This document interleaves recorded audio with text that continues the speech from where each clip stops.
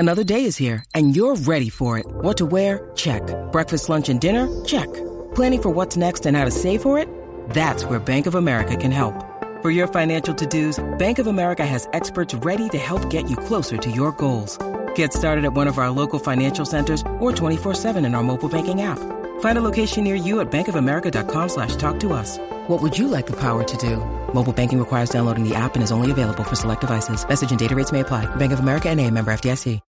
When you need mealtime inspiration, it's worth shopping Kroger, where you'll find over 30,000 mouth-watering choices that excite your inner foodie. And no matter what tasty choice you make, you'll enjoy our everyday low prices, plus extra ways to save, like digital coupons worth over $600 each week. You can also save up to $1 off per gallon at the pump with fuel points. More savings and more inspiring flavors make shopping Kroger worth it every time. Kroger, fresh for everyone. Fuel restrictions apply.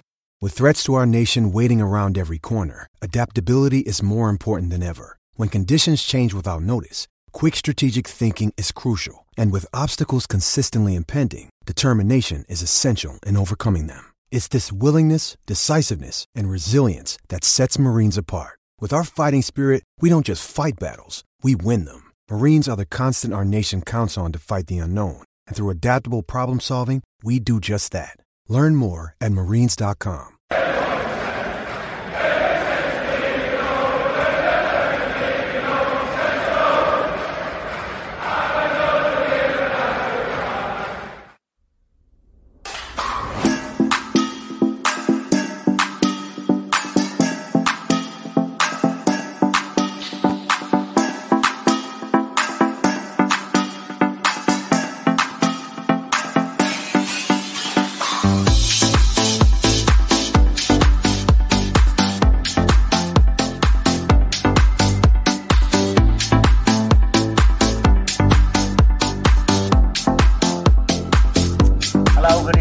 Welcome to the LFC Day Trippers. My name's Emmett and this is the Fatback 4.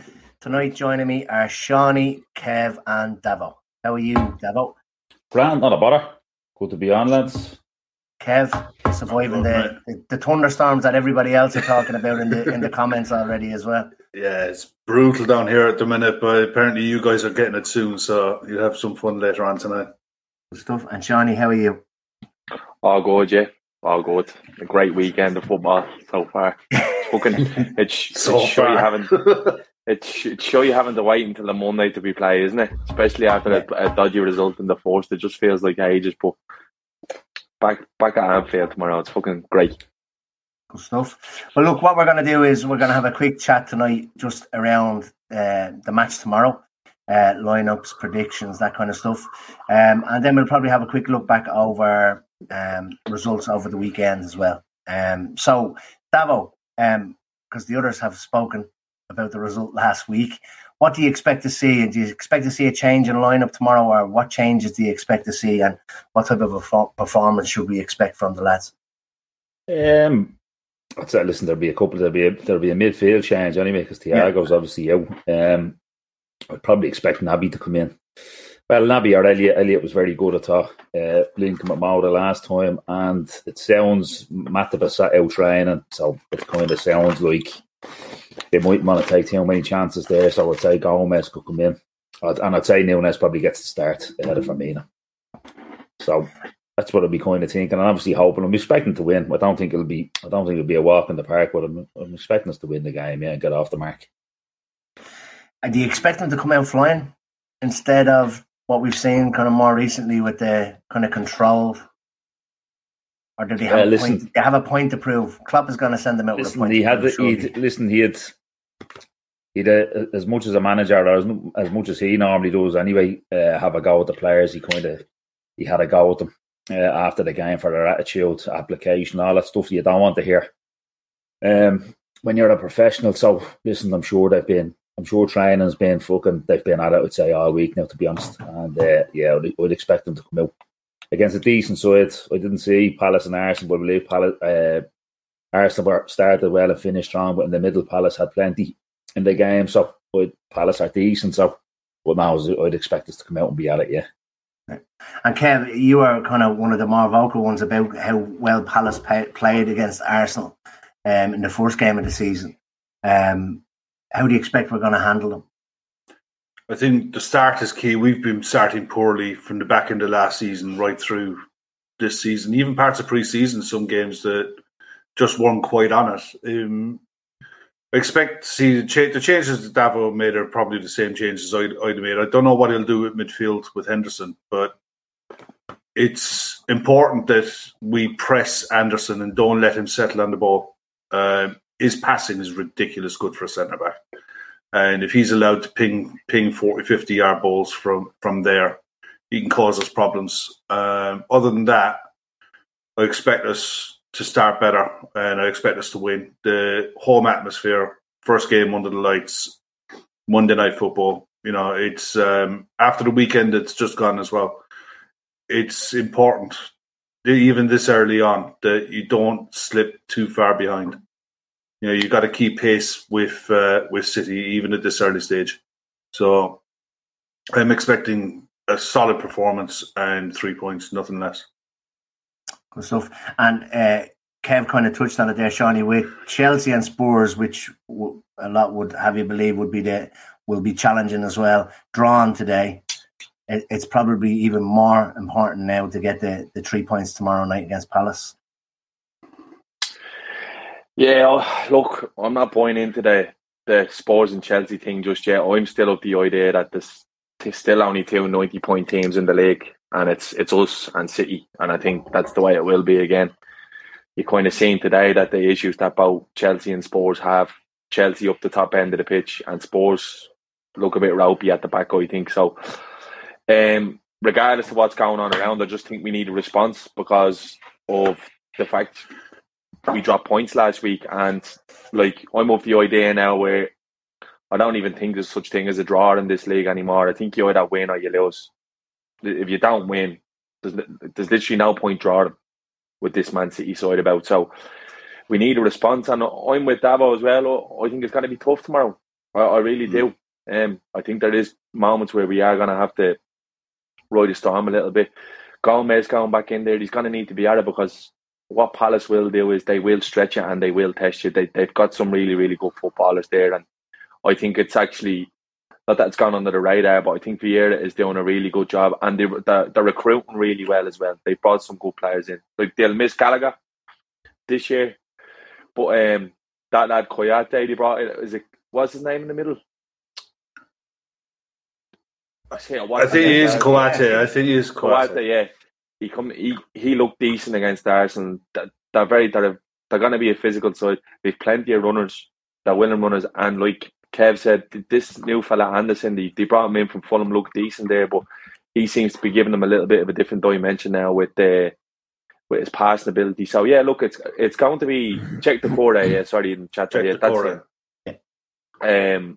So yeah, I think it's going to be a tough game, but I think we'll have enough. I think not so much a statement, but just go out there and prove, because we were shy last Saturday. Let's make no bounds about it. We were lucky to get a point, and we need a response. A strong response is needed, and this is where it's a bit crap that we had to wait until Monday for this game, because it would have been ideal for this to be a midweek game after you drop points, because you just still be chomping at the bit to get back in. But it's brilliant. It's brilliant to be back at Anfield, and I hope Nunes does get the nod, because let's be honest, Bobby didn't give us a whole lot, so it'll be interesting.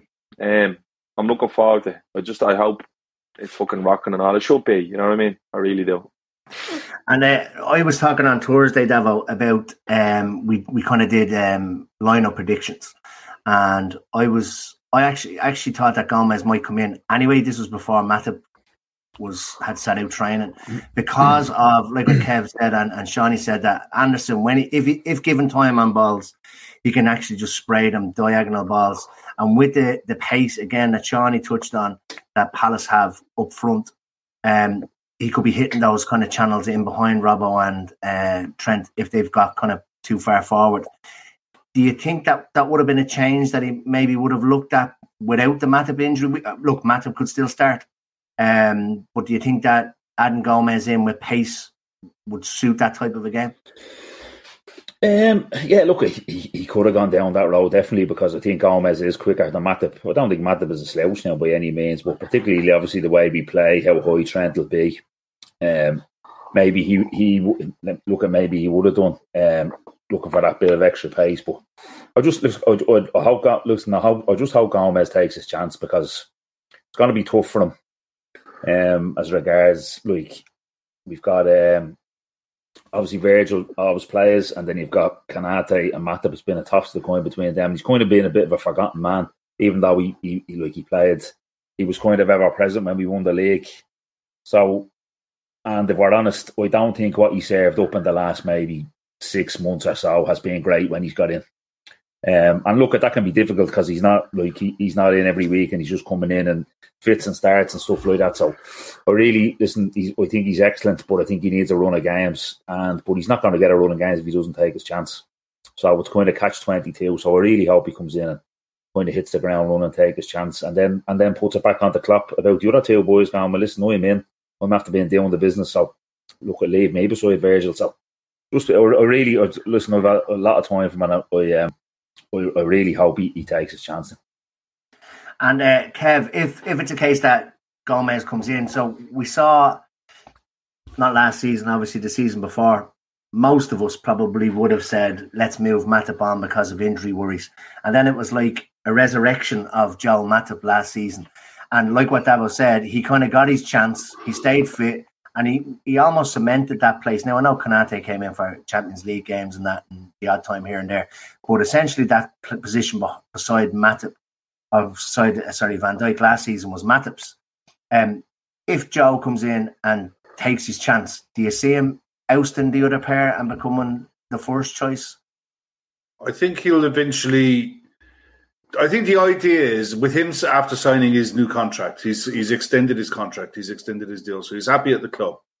I think the idea by the end of the season is that he will probably be, if not first pick with Virgil, he'll be first change between him and Ibu.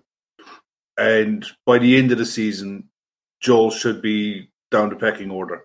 As long as the other two kick on, they have to force him down there. It's up to them. There's one thing with Klopp, once you've got the shirt and you're doing a job, he's reluctant to take it off you. And especially with Joe Gomez, with what he's been through with his injuries, if he's in the side and he's playing well, he'll want to keep him playing and give as much time to Konate as possible to recover from this knock. And it doesn't do anyone any harm watching games from the sidelines from time to time. And you need a strong rotation in there as well. Virgil isn't getting any younger. You want to be able to give him rest through the season as well. You know, it's going to be a really demanding season for him. Probably more than the other three, because he's definitely going to Qatar. And the Netherlands could do quite decent. So you might need it more so in January to be able to give him a proper rest and give him a proper break, because whoever goes on to win the World Cup is only going to have a week off.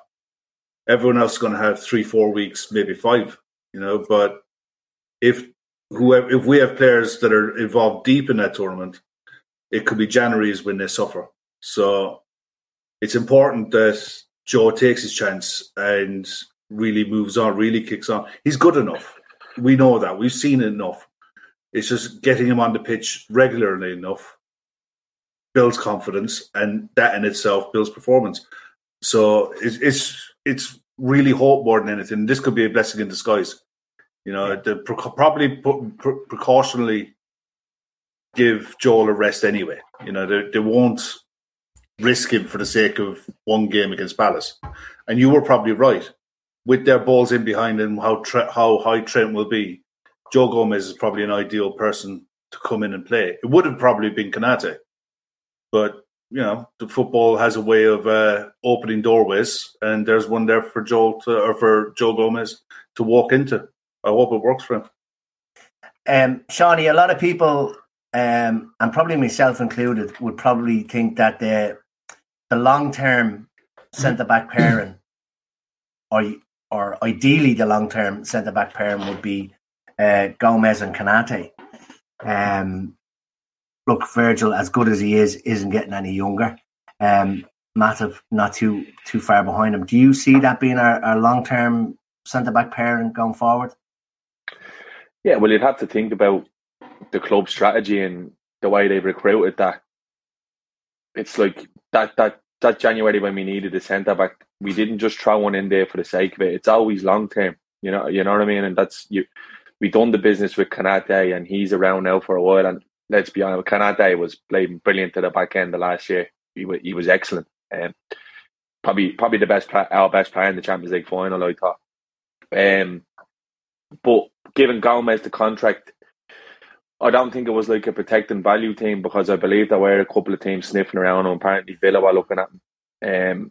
So I'd say there was offers there for Gomez, because he is really talented. He's had rotten luck with injuries. He gets his leg broke up only, and then we still don't know what happened to him last time around. But by all accounts, it wasn't great. So he's been on the wrong end of luck, I think.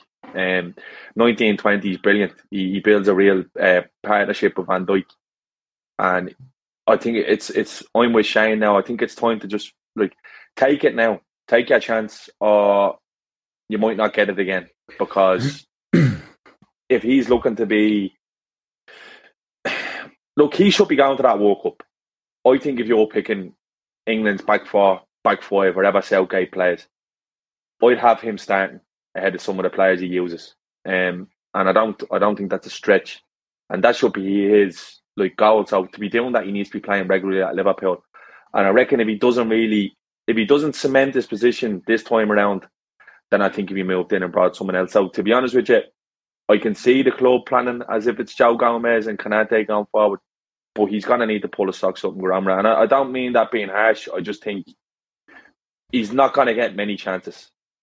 Well, if you think of it, if you think of it, we know people in the chat probably know more. Was it Benfica at home? We gave Van Dijk a rest in the Champions League, and he didn't play. And we were all over the fucking place at the back. So I know that's not just on the back forward. Obviously, the pressing was off, and lads, Benfica had too much time on the ball to pick their passes for our runners and stuff like that. But at the end of the day, we did get picked off that night. There was a lot of late runs. Milan as well. I think he played against him. So it was the boys. The three of them have to they have to pull their socks up, as in when Virgil's not there. I'm talking about when two of them are making up a partnership. They are going to have to step up and fucking try, make sure that there's not too much of a drop off. The worry with Joe Gomez has always been if Virgil doesn't play, there isn't really a talker in the other three. You know, they almost play by example. They don't. You don't see any of them shouting and barking at midfielders to come back or to push out or anything. It's almost, you know how to do your job, just do your job. Whereas you see Virgil pointing, just gestating at everybody. He doesn't care who they are, and same with Henderson. It's something that has to come into his game, really, whether it's natural to him or not. He's been at the club long enough now. You know, he's 6 years, 7 years. Yeah, you know, he's one of the longest serving players at the club. He's got to start introducing that. I think the flip side as well is Virgil's a fucking unicorn. There's not he's so unique as a defender that he's just the type of player that brings everyone up around them levels, and that's just how good he is. And I'm not really worried about Virgil getting out, because I think he has the head to play on. You know, now obviously his pace is a big part of his game, but I do think he'll have the head to play on, and it'll be right, you're doing my running for that, and I might drop. What's Virgil now? 21. Yeah, I think so. Yeah, 21. So, you'd imagine. If you're being the most fucking pessimistic fucker in the world, and he has no more injuries or no reoccurrences of what happened, you think he's going to play at least at the very top level for another 3 or 4 seasons. You mentioned recruitment, Shawnee. I'd say they have their eye on who they want to come in. Yeah, for when have a couple of bodies that they're looking at. That young lad in the 17s, I believe, he was player of the tournament for England in the one they just won there. Don't know his name. Someone in the chat might know, but apparently he's ridiculous. He's ridiculous. I see his name in the chat, and I'll be, oh yeah. Yeah, I don't know. He scored as well, I think. Yeah, he scored in the final. I believe he's Kwanzaa. Someone said there. Apparently, he's ridiculous, and there's loads chasing him, and the club are looking to fast track him into the first team. So, like long term, I still think it's going to be Virgil. You know what I mean? And that's where I think again there's pressure on Gomez here. There's big pressure on Gomez because he's the one out of the four, I'd say, that hasn't really performed in the last 2 seasons. Look, obviously he's had injuries, of course, but he got in there and he didn't really. I tell you, like he didn't get many games at centre back last season, and Klopp chopped and changed a lot. And it was Kanate and Matip, and there was games where he played Matip and Kanate. So, look, I think it's a big season for Gomez in terms of his long term future. Obviously, gave him a contract, but he's gonna need to step up now because we don't know. Like, it's never good when you hear Klopp just saying he's out for a while, and that's what he said about Kanate. And I think it'd be tough to expect Joel to be as durable as he was last season. Like, look, last season was an outlier in terms of his availability since he's been at Liverpool. So, look, he's going to play a lot of games, I think, this year, Joe Gomez, and not only for his Liverpool future, he should be looking, like I said again, to be getting into that England squad at the World Cup. Because look, that should be everybody's. That should be nearly every player from now until November's like premonition is to, okay, I want to do enough now where I'm going on the plane and I'm going to be away at that tournament when it comes around. I think I pulled Kieran B's comment back up there. He says he think he might have been minded last season. Klopp even said his injury was way worse than Van Dijk. So and I think there was a few games where he actually played as cover at right back as well. Yeah, he did quite well too. We did quite well as well. Yeah, and like I think it was you that actually said it, Davo, that the only thing that the only thing wrong with his performance was that he wasn't Trent. Yeah, well, he was at the Norwich game and he played right full and he played very well. But he wasn't Trent. Do you know what I mean? Like, it's just you're not getting another Trent. Gomez was perfectly fucking capable that day. He played well. Just wasn't Trent. But surely that's not his fault. I think it was yourself, Sean. You were saying there that with the Van Dijk, with the barking orders and stuff like that. I think it's more so likely to be Kanate that maybe assumes that position because he did play a few games last year, and you could see that he wasn't. He was barking orders at midfield and telling lads to be certain place. So look, we'll move on from the back to now the midfield. Don't Jesus mention it. No. We're not talking about buying players here. We're talking about who is going to come in instead of Thiago. So look, we know that Keita, it was more of him being sick than anything else. So he should be back. I think Tsimikas is back as well. The pair of them are supposed to be back for tomorrow night. So, Davo, I'll come to you first. So, a lot of people suggesting that maybe Fabinho sits out with Henderson in the 6. What way would you line up in terms of the midfield tomorrow?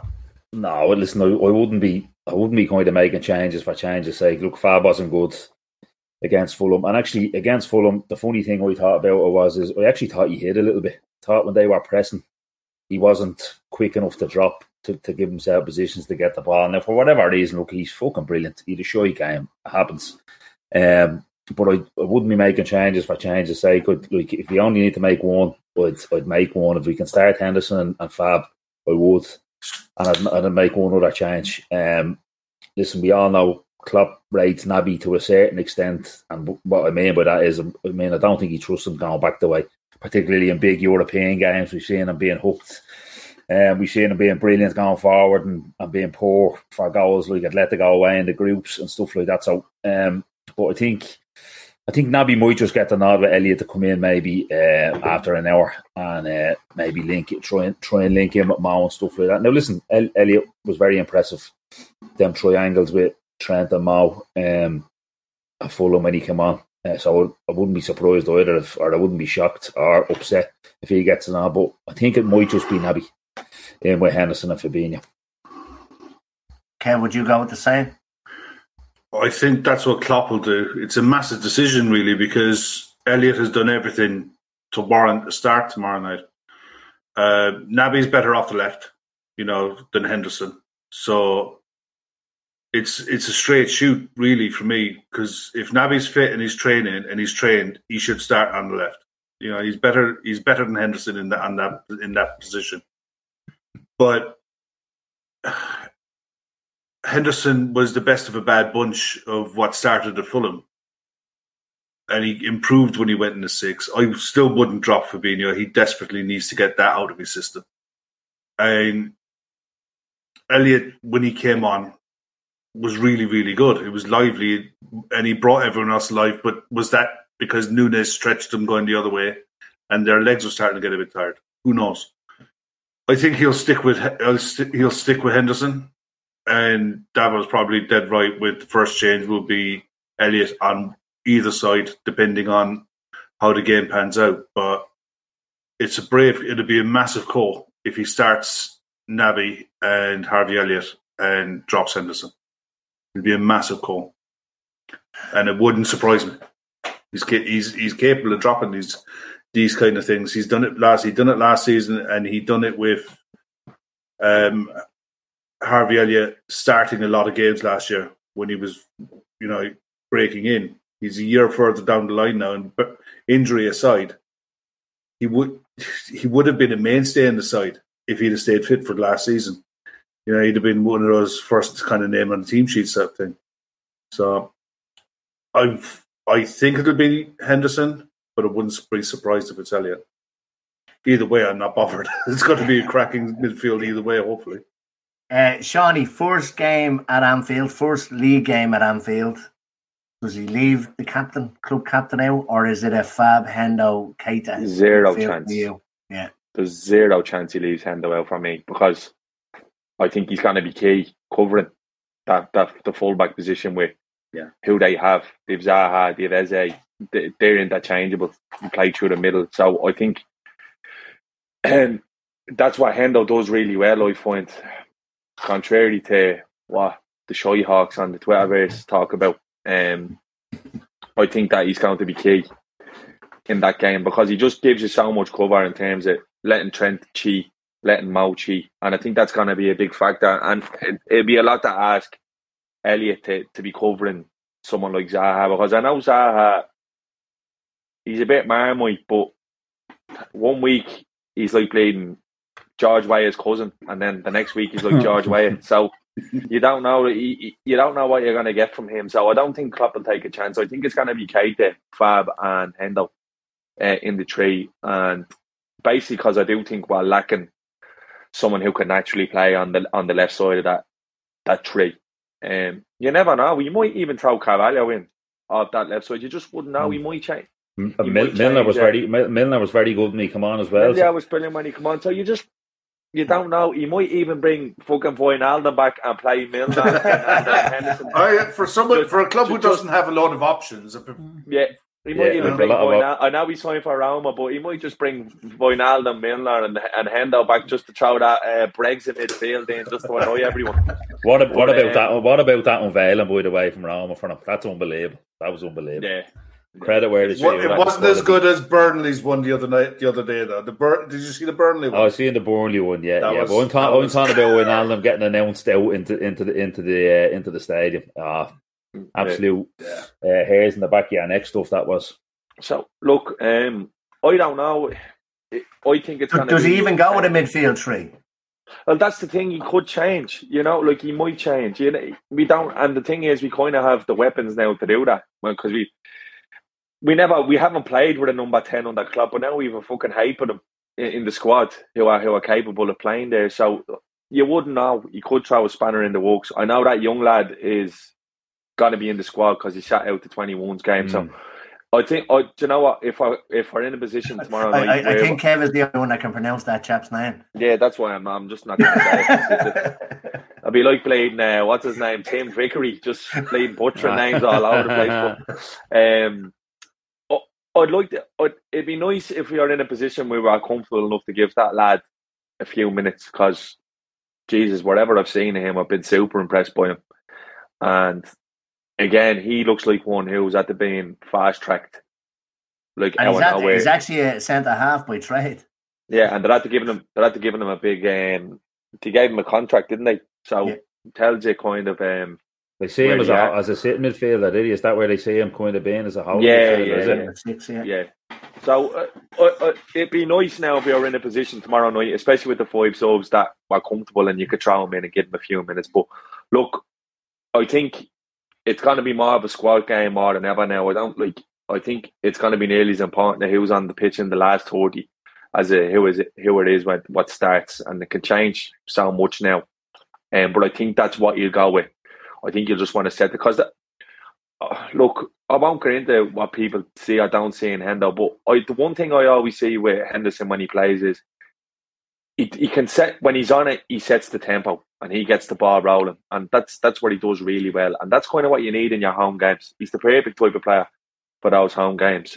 So look, I think that's what it'll be. I think it's going to be Keita, Fabinho and Hendo. Look, the two lads are going to need to be a lot better than they were last weekend, that's for sure. And fucking Naby as well, like, is going to need to get the finger out, because I thought there was games which just passed him by last year as well. So there's positions up for grabs there, and I think that's going to be the midfield three he'll go for.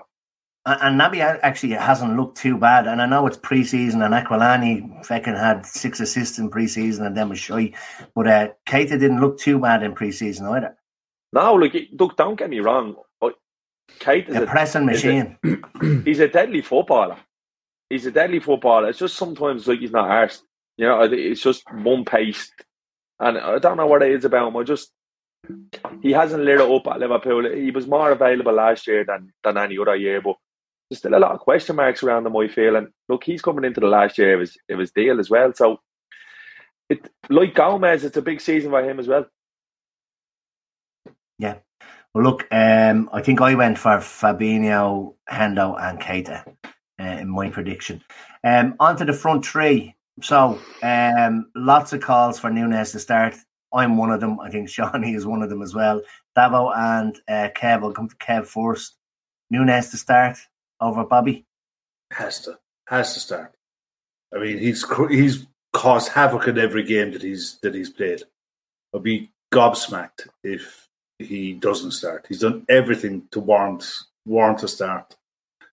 And he's exactly what you need to be able to push Palace back and not let their centre-half settle. I think that the Palace are a tailor-made side for Darwin Núñez, because they're two decent centre-backs. They're quick enough. They're not monsters in the air. They wouldn't physically scare anyone. You know, they're technically good players. You know, I think Gerhi is a really good prospect, but he's still got a few more years before he fully develops into a seasoned centre-back.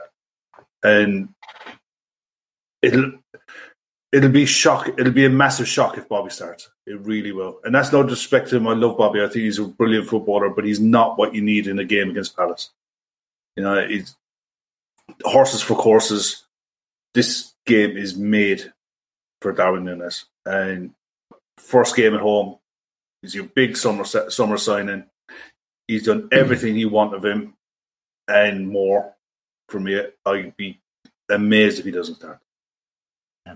Davo, I think it was mentioned earlier on to put pressure on this guy Anderson. Does Núñez, the way he plays, the way he's a bit of a menace, does he put more pressure on those centre halves than maybe Bobby does, kind of nearly dropping off?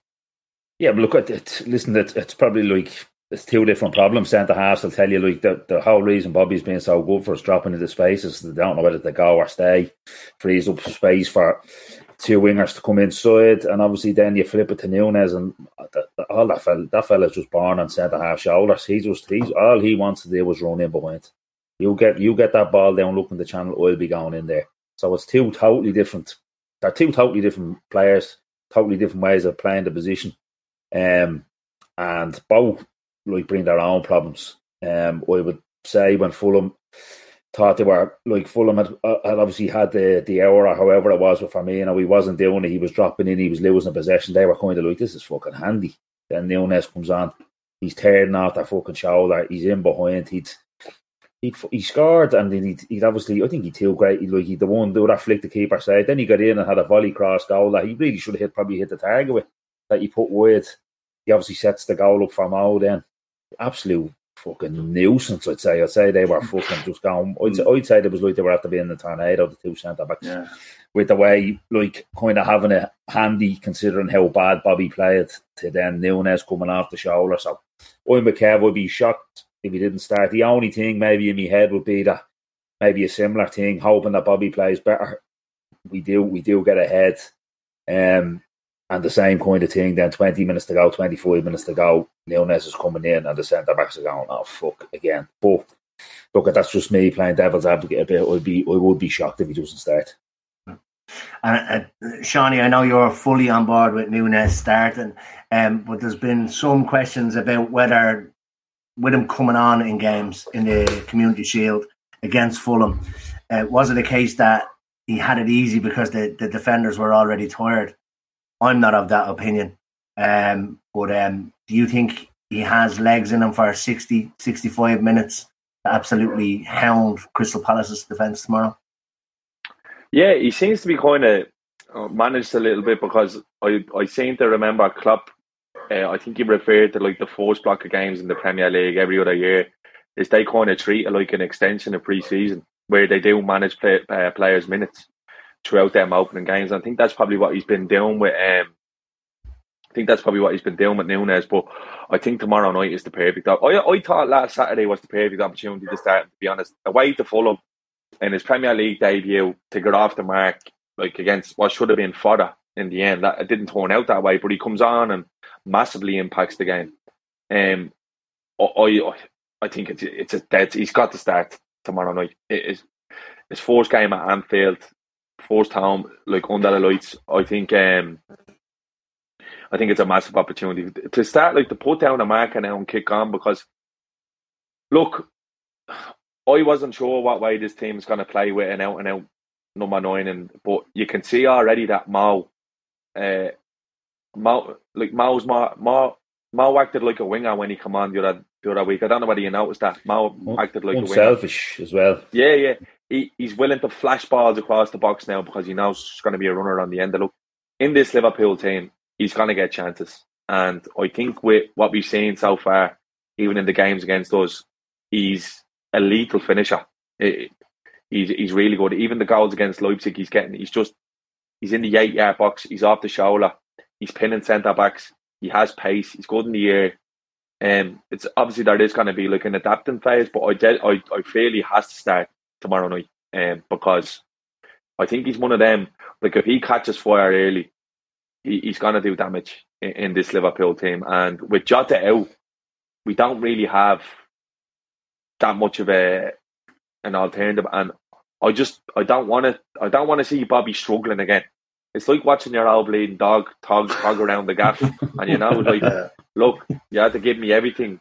You gave me all the happiness in the world, but it's just tough to watch him. Bobby hasn't been good for a long time, to be honest with you.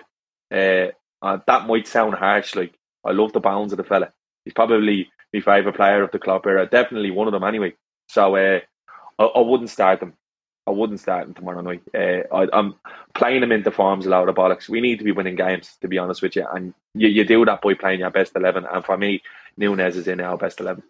Yeah. When you mentioned like Carnage there, Shawnee, it was like, well, listen, I saw very little pre-season, saw all the scutter boxes putting up his miss against United, right? But what did he play that day? 20 minutes. He gets in, he's in there, misses a chance. Community Shield, goal. Ederson pulls off a good save and a 1-on-1, wins the penalty. Then the Fulham game, goal, couple of chances, fucking saved with the keeper, assist from Mo. He's fucking involved in everything. He just causes fucking ructions wherever he is. So, and fucking long may it continue. I love a bit of that. So in terms of, so we've gone through it now. So in terms of lineup, what I went with the other night was Alisson, Trent, Gomez, Van Dijk, Robbo, Fabinho, Hendo, Keita, Salah, Núñez, Diaz. Anybody go with anything different to that? No. Big game for Diaz. Yeah. It is a big game for Diaz. I mean, he showed flashes against Fulham. You know, there was the goal he scored that was offside, and Bobby should have put him through earlier for another one. Or the other one that was he hit the post. He hit the post. He hit the post and he hit the crossbar that day as well. But if anyone needed a goal, he needs a goal. You know, he needs a goal involvement of some way, something just to kickstart his season, because you wonder if it'll start to play in his mind the longer it goes. And he's not. There's no one really on that side of the pitch to push him. You know, we're kind of in that position now with Joss out injured. The front three picks itself, and I mean centre halves with if they see Bobby on the team sheet, they know him inside out now. There's nothing new with Bobby Firmino, so he'll go off into midfield, and the centre backs will just leave him off and just let him go and do his thing. But Darwin Núñez and Mo Salah should open up a lot of space for Luis Diaz. And he needs to take advantage of it and hit the ground running. No better place than your first game at home in the season to lay down a marker for how the rest of the season is going to go. Laszlo's asking, Shawty, how's your dog for a no-look finish? I haven't tested him. Well, I'll give him a whale. So, lads, score predictions. We'll start with Davo. So, 3-1. I think Klopp said it after. I think the game last year was we beat them 3-0. Naby gets a screamer late, and Klopp says it's the hardest 3-0 game he's ever been involved in his life. So they make you work for a Palace. So I think 3-1. Who's getting the goals? The front three, one each. Spread them out. Kev? I went for 2-1. I think Darwin gets 2. I think Darwin gets a brace. I think Palace Palace were unlucky against Arsenal, to be honest, right? They had more of the ball. They had the same amount of efforts on goal, and they had the same amount of efforts on target. And, you know, Arsenal were lucky with that second goal. You know, they're a decent side. And Vieira, like Sean said, Vieira's doing good things. But we have to have enough to beat these. You know, you're at home, you have to be beating these sides. You know, there's no excuses. You know, early in the season, shit happens, whatever, but you need 3 points tomorrow night. And Shawnee? I think it's going to be similar to the way the game went last year. Even like I said, I remember watching it. I think it'd be 2-0, but it's going to be one of them 2-0s where I reckon we probably 1-0 up and late into the 80s, 1-0 up, and it's 2-0 up round, and we just nick it. I just fucking 3 points on the board. I take a Scudry 1-0 off bleeding Milner's arse or a penalty. I just whatever it takes, get us off the mark and get us up and running. So I'd say 2-0. 2-0. You're writing these down now. Are you going to do like what? You're going to do what Football Focus do? Like Mark Lawrence hasn't predicted a Liverpool defeat since '96 or something. Yeah. Brown envelopes coming our way. I just think writing them down makes it look kind of more serious. That's all. I went 3-1 with Salah 2 goals and Núñez 1 goal. So look. I personally can't wait for tomorrow. I know we have a few people. You're going to it, Shawnee. Did you sort out the passport? I did, and I had a nightmare today with that NFC pass. I was thinking to myself, am I getting old, or is this just whole system just fucking stupid? It felt like I was looking at my dad trying to walk his contacts in his phone, bleeding. Didn't know what was going on. I was trying to get this thing downloaded, ticker on my phone, but got there in the end. So just have to brave Dublin Airport now first thing in the morning, and I'll be looking forward to them. I'm meeting up with a couple of the lads over there, so should be good. I won't be on the Guinness from early though, because with a few rough weekends, that Dav kind of tested that because he was involved one of the nights, so it's been fairly non-stop for me. Tom Lamb, Johnny's dog with a diving head.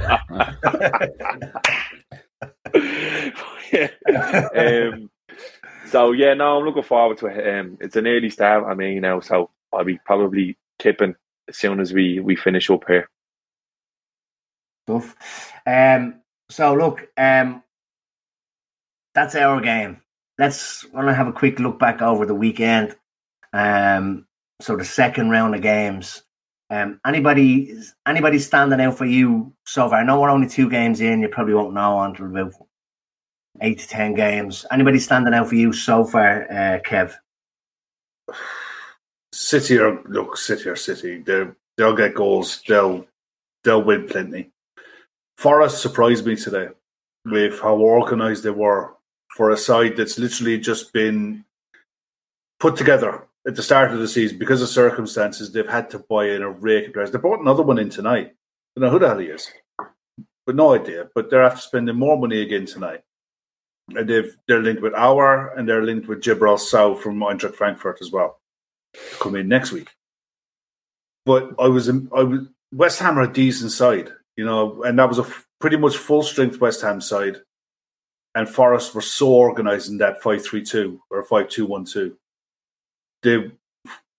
West Ham should have scored. They had a couple off the crossbar, and Henderson had to make some saves through the day, like you'd expect. But I was genuinely surprised with how well organised they were and how good they were on the counter. They were quick, young, lively side, and they could be a surprise package for a lot of teams this season who will write them off. And if he pulls this off, if they pull this off with the amount of money they've spent, and it's all good money, all between the 10 and 20 million pound mark, they could cash in massively next season. Next summer, they could cash in on a lot of these players, double up some of their transfer fees and sell them on massively. Who else? Manchester United, man. Oh my fucking days. How bad was that? How fucking bad were they? I'd say all the players, when they went 4-0 down, I'd say all the players wish they could just vanish.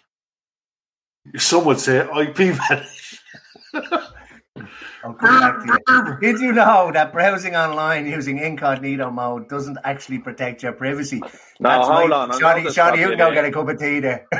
Emma, you fucking know you're going to be doing this all week, and that's all you can come up with. Fucking hell. I've done it 3 times this week. Oh, Jesus Christ. That's right. Without added security, you might as well give away all your private data to hackers, advertisers, your ISP, and other preying eyes. IPVanish VPN makes it easy to stay truly private and secure on the internet. IPVanish helps you safely browse the internet by encrypting 100% of your data.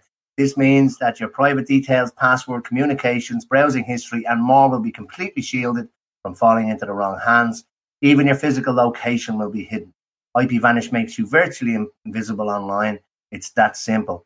You can use IPVanish on unlimited devices without sacrificing on speed, your computers, tablets, phones, even devices like your Fire Stick when you're streaming media. Whether I'm at home or in public, I don't go online without using IPVanish. IPVanish is offering an incredible 70% off their yearly plan for our listeners with a 30-day money-back guarantee.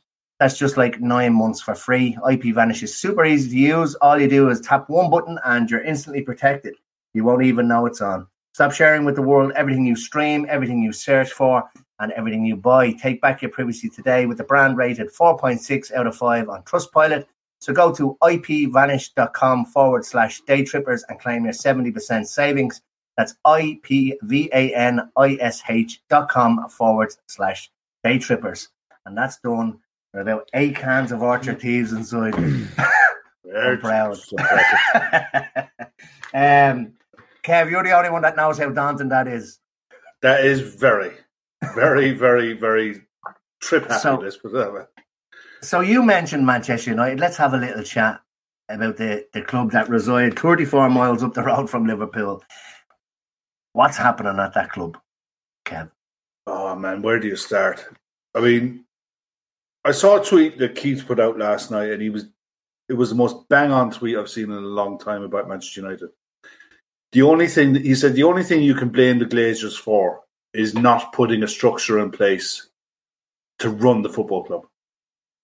From the Glazers to the manager. That structure is wrong and has been wrong for a long, long time. From the managers down, that's nothing to do with the Glazers.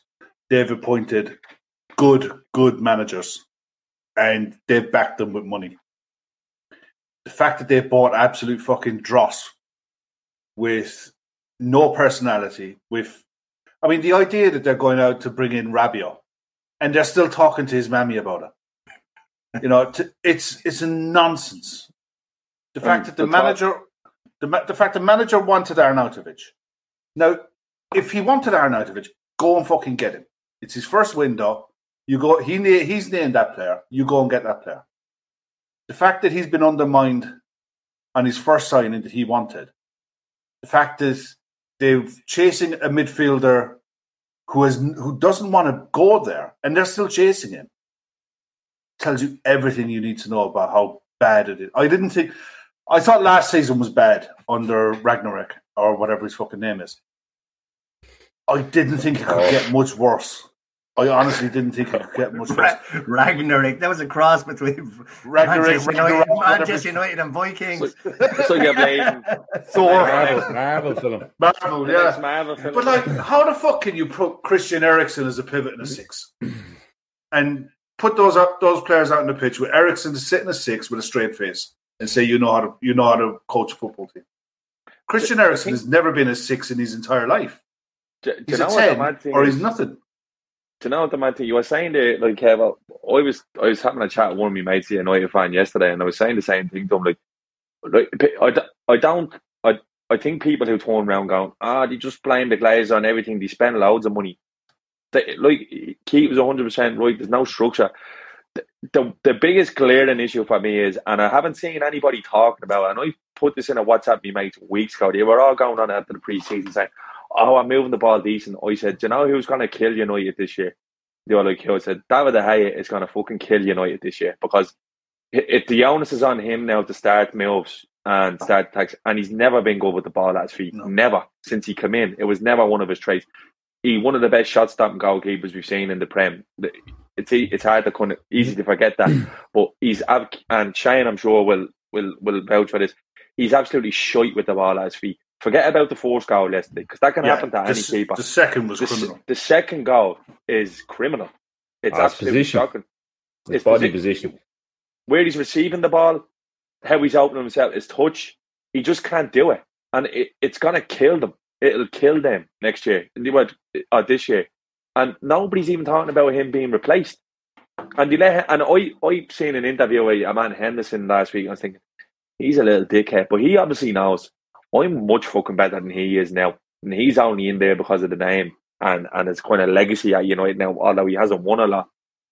Dean Henderson probably feels hard done by thinking, I'm fucking better than him and I should be starting for United, you know what I mean? And he's after getting shipped off to Palace, and he has the game, to Forest, he has the game as life. I think De Gea is going to kill them. I think Gary Neville is going to kill them with the shite he's spouting in the media. Like, getting into spats yesterday with Redknapp, and he's like, wouldn't look him in the... Like, United are a mess. It's Liverpool in the 90s times 10, because it's all under a microscope now. Everything is completely analysed, top to bottom. Like, in the 90s, I was a baby, but in the 90s, did you know who a director of football was, or sporting director? Did you know who was going to make the signings for Liverpool?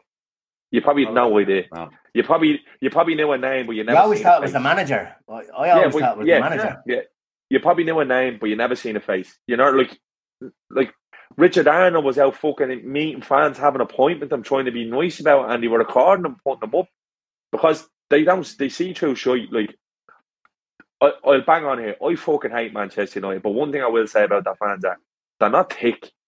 No. They know exactly what's going on, you know, and it's just an absolute shit show top to bottom. And I seen a deadly clip last night. Arsenal played Brentford on the first game of the season last year in a Friday night football, and Gary Neville goes in on Arsenal top to bottom, saying he doesn't know what they're doing, they've no identity, this, that and the other. And you could have literally just replayed that interview yesterday before or after that United game, and it all would have read out the same. And look at the trajectory the two teams have gone in, because I think there is a bit of a structure at Arsenal. I know your man Eddie comes on that flack, but he seems to know exactly, they know what type of player they want, and they've gone and got that.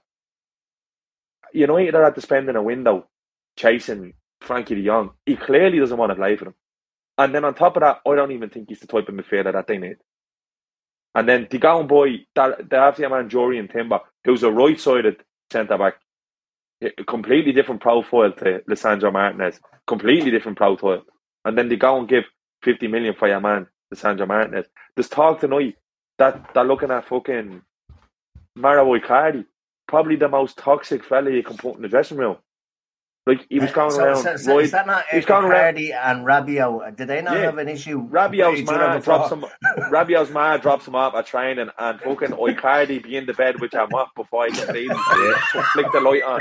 That's the way he is. I tell you, Icardi put John Terry to shame. I can tell you that. Oh, anyway. He's a knacker. Like, he literally has another fella's kid's name tattooed on his arm.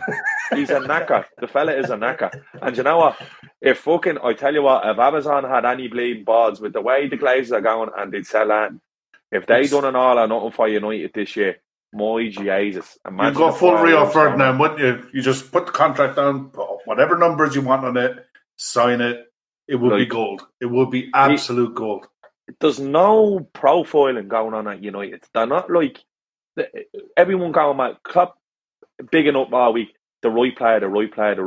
There could be a fella out there with all the ability in the world that they would have looked at, and they probably would have talked to him, and someone would have assessed him and go, he's a dickhead. We don't sign dickheads. We just don't. They don't seem to be looking into that sort of thing. And they're saying now that they're telling Ronaldo they're telling the fella who wants to leave, if he doesn't kick with his axe, they're going to terminate his contract. Like, what the fuck are you at? Fucking the fella wants to leave. He wants to leave. Do you know what? Like, it's mental, and I hate seeing all of these fucking agents in the media parroting the same shit. Like Neville now switching his tone and this, that, and the other. United is a basket case at the moment, and it's scary because for me they are, other than Madrid, the biggest club in the world, and what's happening there is absolutely mental. They think not showing up the games and all, it's going to hurt. It won't, because for every fan that doesn't want to go, it's going to be 100 from all corners of the world. You'll take the tickets behind them. Spend a hell of a lot more in the club shop as well. 100%, and that's the problem. That I don't think they get rid of him. I seen a thing last week. Watch your man Keane is trying to do a hostile takeover. But he's doing it. Yeah, man, Knightley, isn't it? Knightley. Oh yeah. He tried that years ago. Early 90s, he came out in the full kit and did the volleys on the pitch and all that. Do you ever watch Kobe? Do you ever hear the Kobe Enthusiasm? Larry David. I was expecting that to start after he done that interview. He's fucking Shawnee's right about Neville. I just caught the end of it last week when he was talking to Kane at the Brighton after the Brighton game, and he said to Kane, "Well, look, I wouldn't say that these United players don't give their all." And then he's out after the game yesterday saying they don't work as hard as other teams they play against. So which fucking is it? Like, what is it? Brentford didn't have to work. Yeah. Brentford didn't have to do anything. They ran 14 kilometres more than United players did. Now, you've Neville coming out and he's talking about the training ground, he's talking about the stadium is rusty, and the Glazers put these lads in. Like, there are teams in that league that play and train in a lot worse conditions than Manchester United do. You would imagine that Brentford probably would be one of them. But for a team to go out and outrun them by 14 kilometres yesterday, it shows when is he going to? And like you said, Sean, he came out and he Arsenal against Brentford game, he went in on the players as well. He's not once, he started kind of going in on the players a little bit yesterday, but he's coming out and he's saying the Glazers are putting these people in place. When did you ever see Neville come out and complain about a signing or complain about an appointment of a manager? He doesn't. But now he's blaming the people that are putting these people in charge. I think Gav actually tweeted earlier on, says, give him the director of football job. Do you know what I mean? Look, Kev is right, and it was only when he said it there, it's kind of a light bulb thing. We can all think Arnautovic is shy, right, and he's finished and everything like that. But if the manager went in there and went, listen, get me him, and they back down over Twitter fucking feedback and stuff like that. Now, listen, I know he's a knacker as well, Arnautovic, right? But come here, listen. He's a useful idiot. Do you know what I mean? Like, but if the manager went in and said, get me him, he's attainable for fucking 7, 8, 10 million, whatever he would have been, and they shit the bed and go, no, listen, we're not going to get him. He's like, Ten Hag's in trouble there. Do you know what I mean? After a couple of months.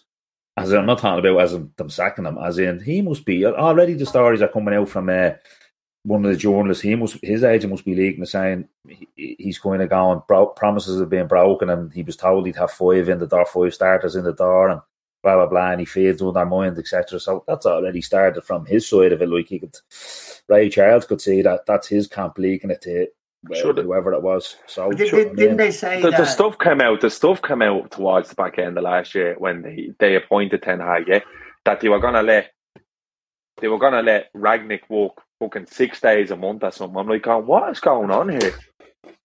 Like, I'm really sure Rangnick would have been getting more money as is doing the proposed role at United than he's getting doing the Austria gig as a manager. Yeah. I think Rangnick didn't lie to him. He told Arnold is doing the job that Rangnick is supposed to be doing, isn't he? Yeah. They got rid of Rangnick, and now Arnold is doing that job. Yeah. So I think the one fella they actually, to be fair, when they hired Rangnick, look, he's a shite manager. Not a great manager, but the fella knows how to run a football club. And he came out after the Liverpool game last year and says, he says, I think they might need 6, 7, 8, 9, maybe even 10 players. Yeah. And he wouldn't lie about that. He wouldn't lie about it, and then they fucked him off. So I think the one chance they had at getting someone who might actually do something, I actually don't know what's going on. I'd love to be a fly in the wall to see what's going on there, because they banged on about Woodward, and now it's on Arnold and this fella.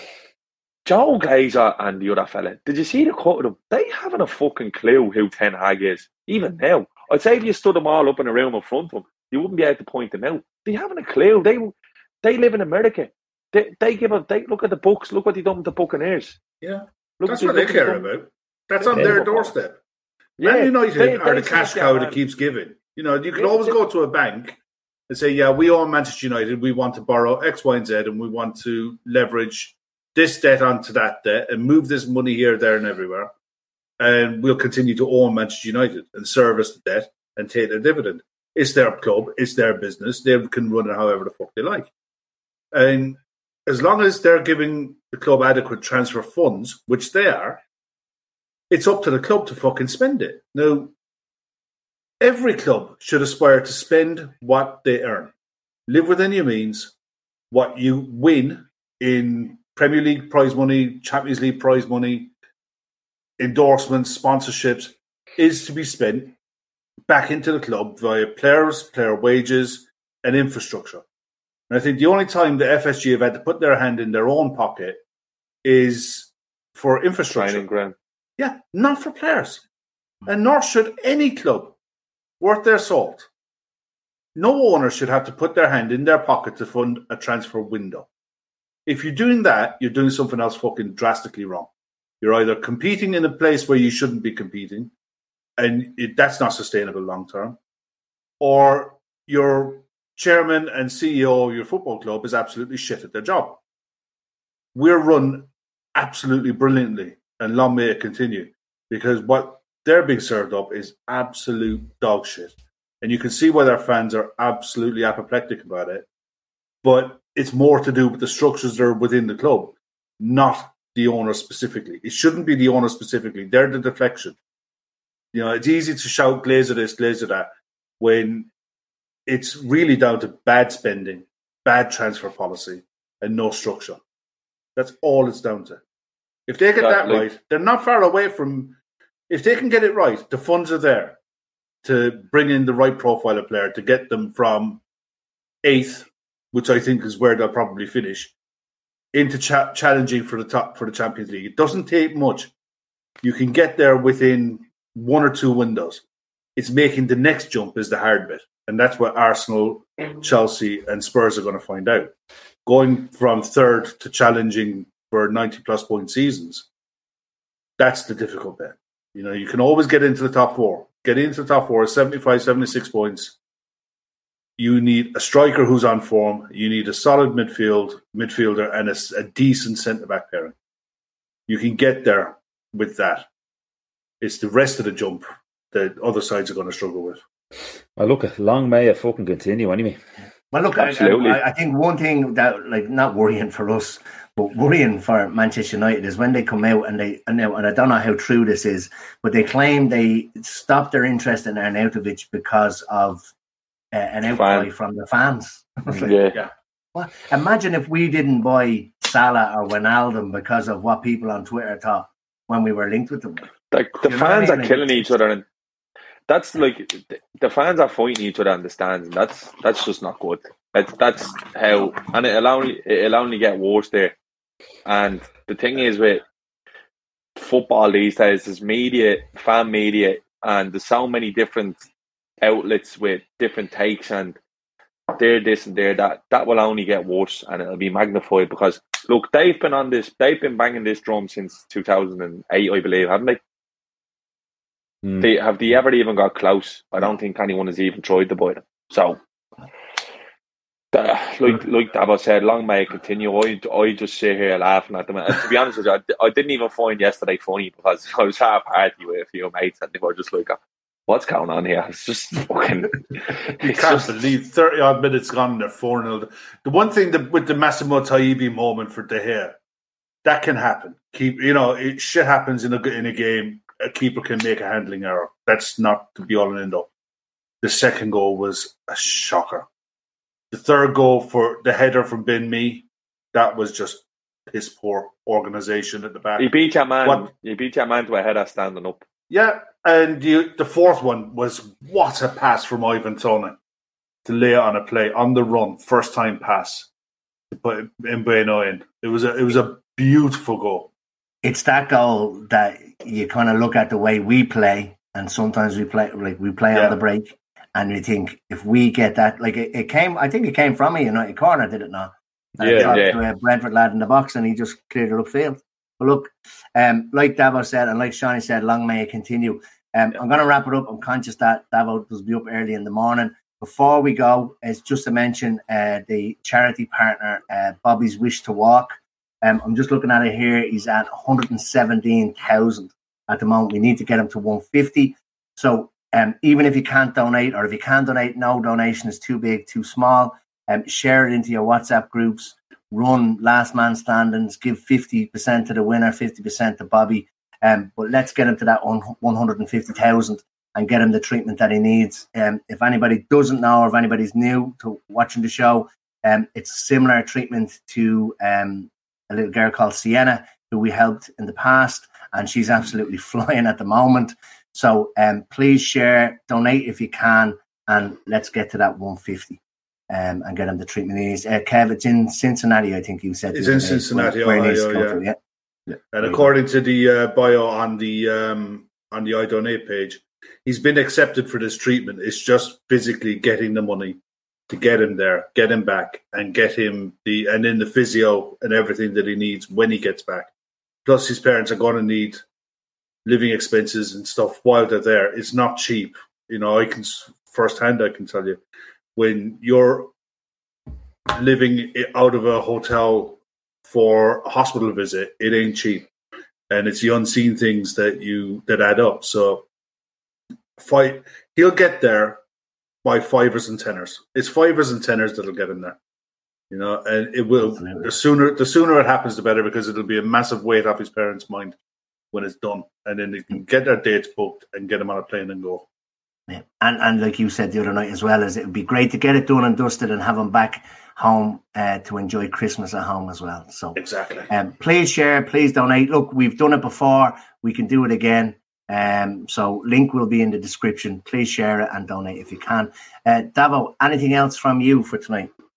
No, just looking forward to hopefully getting on the board tomorrow, getting be a big 3 points as well, obviously, if you don't get them in your first one. So yeah, just looking forward to that, fingers crossed. Stuff. Anything from yourself, Kev? No, we'll be back tomorrow night with a post-match, myself and yourself. I've never done one of those. It's got to be some crack. Let's just hope that it's going to be a nice, calm 3-0 and we can relax on a Monday night with a couple of cans. The only thing I did say, Chris Brack sent me a message earlier on. When we play United, as long as Alisson keeps a clean sheet, they're going to have to pick a goal of the month that's an own goal. That's where they are. That's mental. That's it's like Luca Digne. He's Everton's top goal scorer so far this season, and he left them in January. Anything else from you, Shawnee? Well, all good. Looking forward to tomorrow. getting back. It's always great to get over. See a few familiar faces. So organise a meeting with Ash and Matt as well as over there, I think, at the moment. So, Matt, did Matt go today or? I'm not sure. I know he was in the chat earlier. He was hanging around Dublin. I know that, but for a few days he was saying that his missus, the Gravediggers on Gav's recommendation. I'm in that Telegram, but I come and go out. You know, there's too much going on, and I jumped in it the other day, and he said something that I thought was very funny. He turned around and goes, "We fucking travelled all the way over here, and Gav gave me the recommendation to go to the Gravediggers for a Guinness, and me missus bought a fucking Coors Light." So I thought that was brilliant. Now, but I'm looking to forward to seeing the lads over there tomorrow. Ash as well. He was done a couple of pods. I'll be meeting with over there and a few others. Alex as well off the Cop TV. I've arranged to meet up, and Craig as well off Anfield Rap. So now it should be good. Should be a bit of crack. And please God, we get 3 points, because I don't want to be going to fucking Old Trafford absolutely needing to win. Although we should beat them, but it just wouldn't be. It wouldn't be ideal. Sure, it wouldn't. No fear of that. I'd say at the minute. Matt, I'm not going to jinx it, but Matt has only ever been to Anfield once, and we lost to Inter. So remove his passport from him if the result doesn't go our way. Well, Matt, you're going into the fucking. You're going in at Albert Dock if we don't win. I'm just gonna fuck you in by the jocks. Good stuff. Right, well, listen, thanks, Shawnee, thanks, Kev, thanks, Davo, for joining us. Thanks to everybody in the comments. The comments were flying in all night. The wait is nearly over to try and make amends for our result against Fulham. So hopefully we can get the 3 points tomorrow night. My name's Emmett. That was the Fatback 4, and we'll see you next week. Sports Social Podcast Network.